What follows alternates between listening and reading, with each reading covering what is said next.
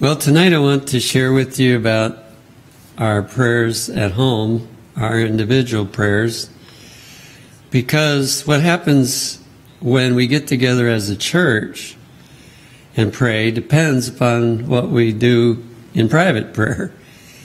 For instance, just the fervency of a person's prayers when we gather together is an outgrowth of their personal prayer life. And through the years, I remember various people that I just loved to hear them pray because I knew that they'd been praying individually every day. They'd been praying when they got together with other people and prayed. There was some fire in their prayer. There was some closeness with God that was there. So I've entitled this one, 7 Days Without Prayer. I saw this on a church sign. It wasn't an Adventist one. But 7 days without prayer makes 1 week. And, I'm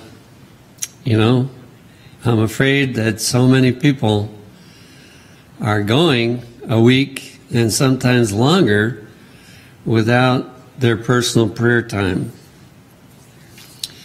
We're told in James 5, verse 16, that the effectual, fervent prayer of a righteous man availeth much. Well, I'm sure none of us want to call ourselves righteous. But really, if we have accepted Christ, we are righteous because of His righteousness. And I think it's in that sense that this is talking about, that when someone who's committed to Christ prays, things happen, changes occur. Is efficient and effectual the same basic meaning? No, I think effectual has to do with it works. In other words, it's quoting, of course, from the experience of Elijah. And you remember that Elijah was praying for rain. God had already told him it would rain. He was praying for rain. And he prayed the first time and it didn't rain. Prayed the second time and it didn't rain. The seventh time when he prayed, it rained.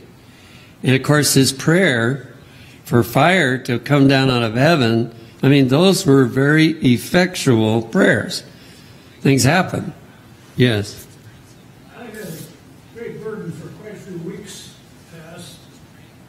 A young couple, I knew they were having some trouble in their marriage, and the man told me that she had moved on. Mm-hmm. So really special burden for quite a few weeks. But last weekend I went to visit them, and I was so pleased and surprised to see her meet at the door. And apparently happy. I hope so. Amen. Amen. God works. That's what really keeps us praying. Now, we need to learn to pray when there doesn't look like there's any answer, but the thing that really keeps us praying is that we see that God is doing what we've asked Him to do. And that means we've prayed correctly. Asked for the right things. That's important too. Jesus, of course, is a wonderful example about prayer when He was here on earth.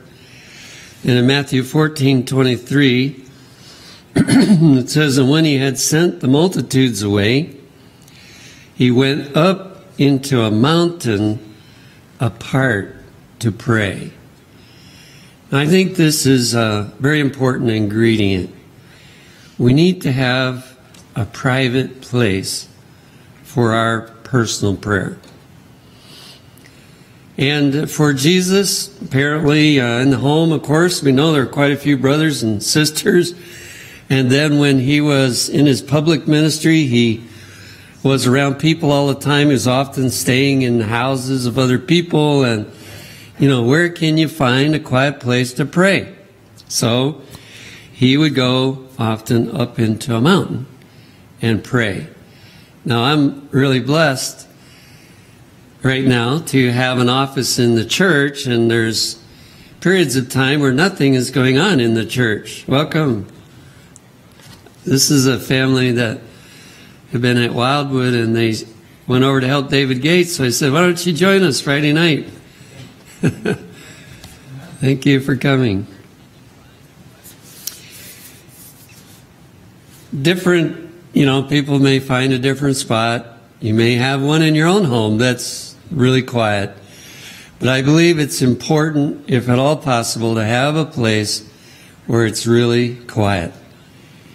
Now, some people can seem to concentrate with all kinds of things going on around, but I'm not that way.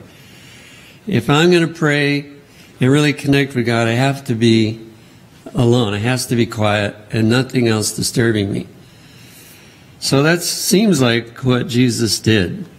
And in Luke 6:12, it says, and it came to pass in those days that he went out into a mountain to pray. This time, though, it says, and continued all night in prayer to God. He doesn't call us to pray all night often, I don't think. But there could be things that we're facing that are so serious that an all-night prayer would be a wise thing to do. And, of course, Jesus was facing often some very important things. We're told that before he selected the disciples, he spent all night in prayer to get the right ones, And still Judas got in because of the wishes of the other disciples, but the rest of those disciples were picked accurately. They were exactly the ones that Jesus needed to have. And even Judas was to a certain extent, because it taught them some important lessons. But to get 11 out of 12 that go through all the way to the end successfully, that's a credible ratio. I don't think too many churches are going to succeed that well, to have that kind of ratio. Why did Jesus get the right ones? It was because he spent all night in prayer to pick the right ones. From Signs of the Times of June 18, 1902, it says, his humanity made prayer a necessity and a privilege. So it's twofold. We are so weak that without prayer, we're going to mess up a lot. And so it's a necessity. And even Jesus found it a necessity because he came in a human body and he had to receive strength. It was a must. But then it's also privilege.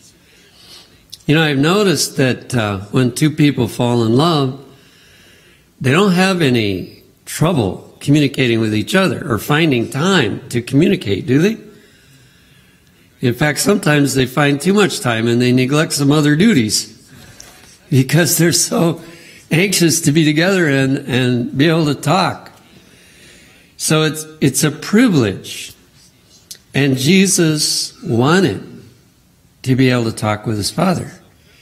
He wanted that communication. He missed that communication after leaving heaven. And so when we really have the relationship with Jesus that we ought to have, we can't neglect prayer because we have to have that communication. We just feel wrong without it. We feel distanced. We feel a gap has set in between us and God. He found comfort and joy in communion with his Father. Now here's, I think, the best answer to prayer, although it's wonderful to get our prayer requests answered. But while he was praying, he received comfort. He could tell that his Father was listening, that he himself was different because of the time that he was spending in prayer. And, of course, he had many burdens to bear, and so during his prayer time, he would be filled with joy as a result of his prayer. Then it brings the lesson for us. And if the Savior of men the Son of God, felt the need of prayer, how much more should feeble, sinful mortals feel the necessity of fervent, constant prayer? I think this is one of the things we neglect because we don't sense how weak we are. But I think that God is allowing the devil to attack us, to see our weakness. And that's going to push us to more prayer, I believe. And so Jesus was fully aware of his weakness as a human being. And God wants to wake us up to that and to realize that without help from him, we just can't do whatever it is. You know, doesn't matter. We can't resist temptation. We can't teach a Sabbath school class. We can't preach a sermon. We can't witness for Christ. If we haven't prayed, we're just not going to do as well. And so our weakness should drive us. In some ways, we're even weaker than Christ because once you sin once, you get weaker. And he never sinned once. So our weakness is much bigger than his weakness. And notice how faithful in prayer he was.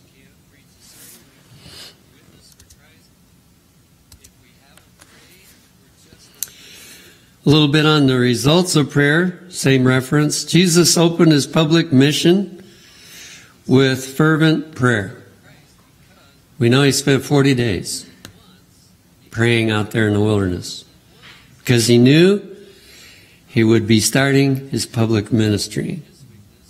So I'm not sure what you plan after the 40 days, but the 40 days of prayer should be the preparation for something. So that we're gonna make an evangelistic thrust. We're gonna do something after we've prayed for 40 days. That's what he did. And his example makes manifest the fact that prayer is necessary in order to lead a successful Christian life. He was constantly in communion with his Father. And his life presents to us a perfect pattern which we are to imitate. He appreciated the privilege of prayer, and his work showed the results of communion with God. Now, I don't know how soon God can trust us with miracles of healing and casting out demons and doing all the things that Jesus did, but he did say that his disciples were to be able to do that. And so, the lack of being able to do many things today should be a witness to us that there hasn't been enough prayer. Because when Jesus put in practice a full system of his prayer life, every day where he went, amazing things happened. Incredible experiences were given to people. And of course, I don't think raising the dead is the most important miracle. I think when somebody is converted, that's the most important miracle. But all these things are the result of prayer. And as I reflect on my past life, I am convinced that the reason he couldn't do more through me was that I wasn't careful enough to pray as much as Jesus prayed. But it's time for that to be corrected. Examining the record of his life, we find that upon all, not just that before he started his ministry, upon all important occasions, he retired to the grove or to the solitude of the mountains and offered earnest, persevering prayer to God. So day after day, crisis after crisis, he would withdraw before facing whatever it was he needed to face, and he pled with his Father And, then the Father was able to answer him by doing wonderful things. Then it says he frequently devoted the entire night to prayer just before he was called upon to work some mighty miracle. So if it was really big, he would spend all night in prayer.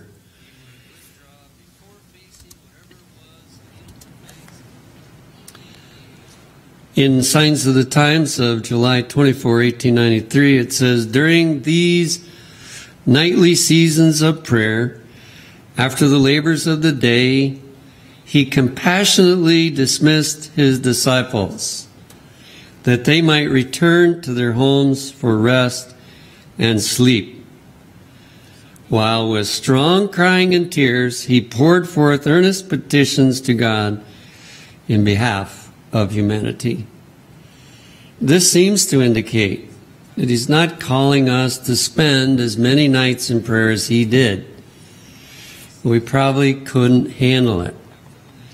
But he does want us to realize that there are times when we might need to do that, when it might be a necessity in order to accomplish what he has for us on the next day or in the next little while, that it's going to take some serious connection with him. One of the things that we're told about Elijah, why did he have to pray to the 7th time, was because every time he prayed and there was no answer, he got a little smaller in his own eyes. And one of the problems we have with answered prayer is that we become proud. We think, wow, I prayed a good prayer, or I must be really good because God listened to me and he did it. That's our danger. We're so weak in that area.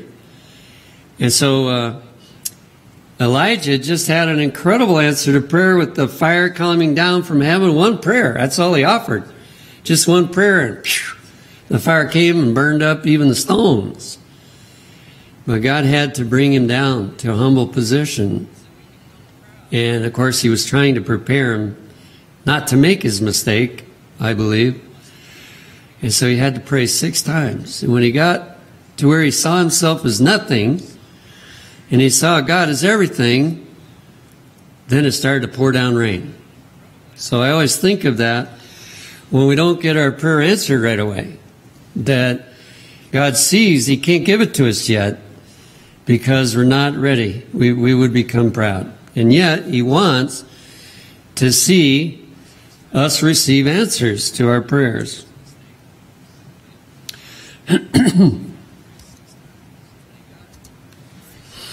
One time in Luke 11, we have the record. Jesus was praying in the mountain, and his disciples had been doing something somewhere, and they came back looking for him. They knew some of his favorite places to pray, and so they came and they found him, and he wasn't done his praying yet. So it says here in Luke 11, 1 and 2, and it came to pass that as he was praying in a certain place, when he ceased, one of his disciples said unto him, Lord, teach us to pray, as John also taught his disciples. So I thought about that. I believe it's telling us they recognized as they heard Jesus pray that they didn't know how to pray. Now they grew up, we could say Seventh-day Adventists. They grew up praying, just like some of us have grown up praying. But tonight, if we could hear Jesus pray, we might ask the same question. We might say, Jesus, we don't pray like you do. Can you teach us how to pray? And of course, that's what he wanted to do, because prayer is such an important thing. And he said unto them, when ye pray, say, Our Father, which art in heaven, hallowed be thy name.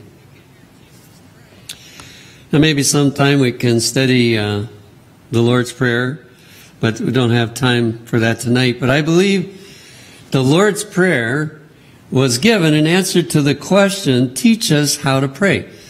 So we really need to study that prayer and pray the same kind of content, not the same words necessarily, although it's okay to do that. But it is giving a recipe for powerful praying.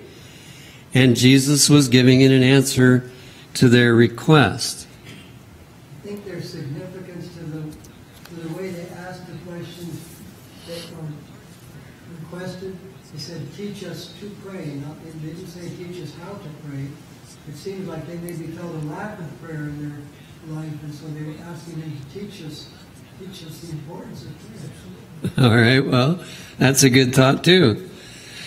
In Signs of the Times of December 3, 1896, it says, Jesus taught his disciples that only that prayer which arises from unfeigned lips, prompted by the actual wants of the soul, is genuine and will bring heaven's blessing to the petitioner.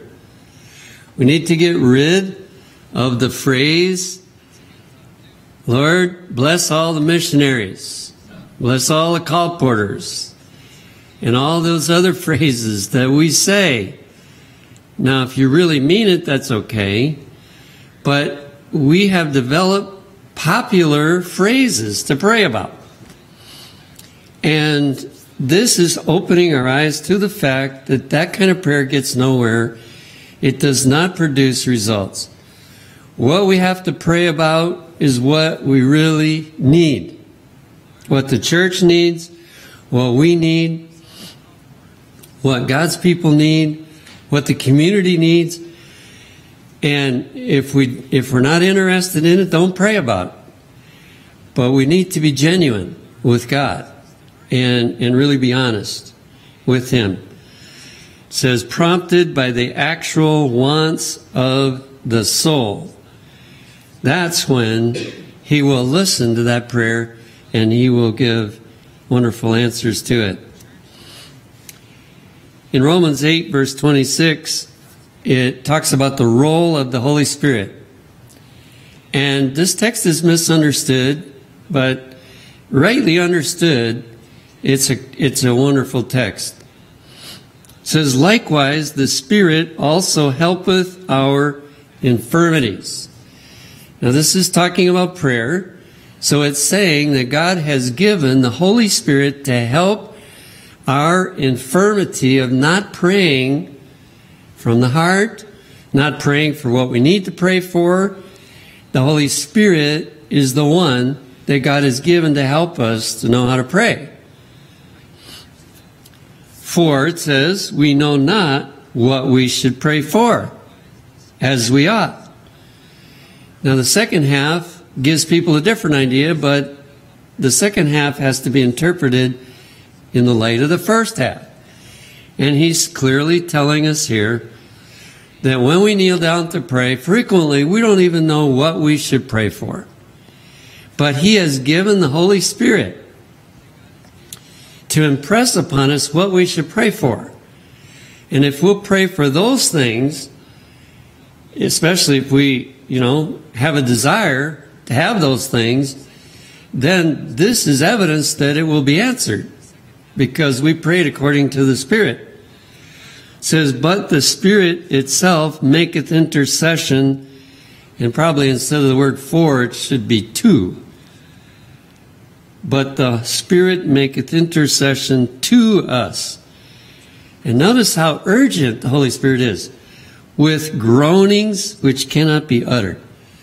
The Holy Spirit is trying to its utmost to get us to pray for the things we need to pray about. And when we listen to what the Holy Spirit is telling us, then more answers will be able to come. New thought to me, I'd always looked at that versus the Holy Spirit taking our prayers and making them so sincere that they included the Spirit's groanings to the Father when He intercedes for us. Yeah, well, we have that Jesus does that. So it's like prayer is like a sandwich, you know? You have bread on both sides. The Holy Spirit is pushing us to pray what we should pray for.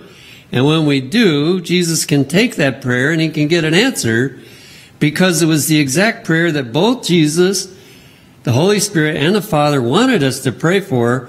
And so it's got to be answered, because we've been pushed to pray for that. So once I understood that, I was more interested in listening to the Holy Spirit about what should I pray for. Then in Luke 9, verses 28 to 32, it says, he took Peter and John and James and went up into a mountain to pray. This was the Mount of Transfiguration. And as he prayed, the fashion of his countenance was altered, and his raiment was white and glistening. But Peter and they that were with him were heavy with sleep. You know, many times we don't pray because we're too tired. Or maybe we're even praying and we fall asleep while we're praying. And that was the problem they had. Why? They did not understand the urgency of praying. You know, if you're almost in a head-on collision, or if you almost crash your vehicle. I remember one time many years ago, I was on the way home from Florida, and I was driving all night because I wanted to get home for work or whatever it was. And about 5 o'clock in the morning, the tires went off the pavement, and I fortunately felt the bump and woke up and was able to pull the car back on the road again. You know what? I wasn't sleepy the rest of that night. I had no struggle with sleep. And this is our problem. We don't realize the danger we're in. We don't realize what we have to do tomorrow maybe, or whatever it is. And so that prayer that we offer is just not urgent enough to us. And I believe the Holy Spirit wants to help us with that. But I think the more we pray and the more we see results, the more we become aware that prayer is really an urgent matter. And it does make the difference whether we succeed or fail in resistance of temptation, or in conquering, you know, the situation we're in, or even to save a soul, whatever. So there's a lesson of what not to do. When it's time to pray, God needs to help us to feel the urgency so we'll stay awake. Jesus was tired too, but he didn't fall asleep. He prayed until all of a sudden Elijah and Moses appeared, and this huge light, this bright light came. The disciples didn't see much of it, by the way. They just kind of woke up as it was stopping. And they could have seen the whole thing. But because they fell asleep, they didn't get to see the whole thing.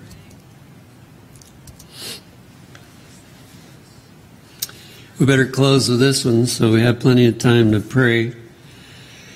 Here, again, we see the same problem in Matthew 26, 39 to 41.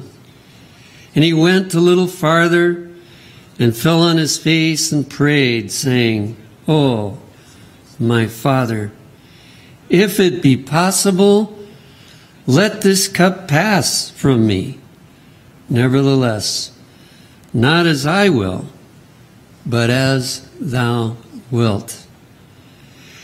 Now, before this, of course, he'd asked his disciples to pray for him and to pray for themselves, because they were going to be really tested that night. This was going to be one of the biggest blows they ever got, and they needed to pray. He invited them to pray, but it says, "And he cometh unto the disciples, and findeth them asleep, and saith unto Peter, What? Could ye not watch with me 1 hour. I don't know that that meant 60 minutes, but whatever the period of time was, it wasn't all night. It was just a portion of the night. He said, Peter, why couldn't you pray even this one portion of the night? You fell asleep. Watch and pray that ye enter not into temptation. So now he gives an even clearer warning. He said, Peter, you're going to be tempted and you better pray. But we know the result. He fell asleep again. The spirit indeed is willing. He said, yeah, I know Peter really wants to pray, but he just can't seem to stay awake. But the flesh is weak. We know that happened 3 times. Peter fell asleep after being prompted again and again, but he fell asleep again. And of course, Ellen White tells us that if Peter had prayed all that night, he would not have denied Jesus with cursing and swearing. So we have some very clear help on this matter. And I'm sure prayer is becoming more important to you as you've been doing it this long. And may this really cure our failure to pray, not only together, but individually, to really enter into the amount of prayer that we need for the last days.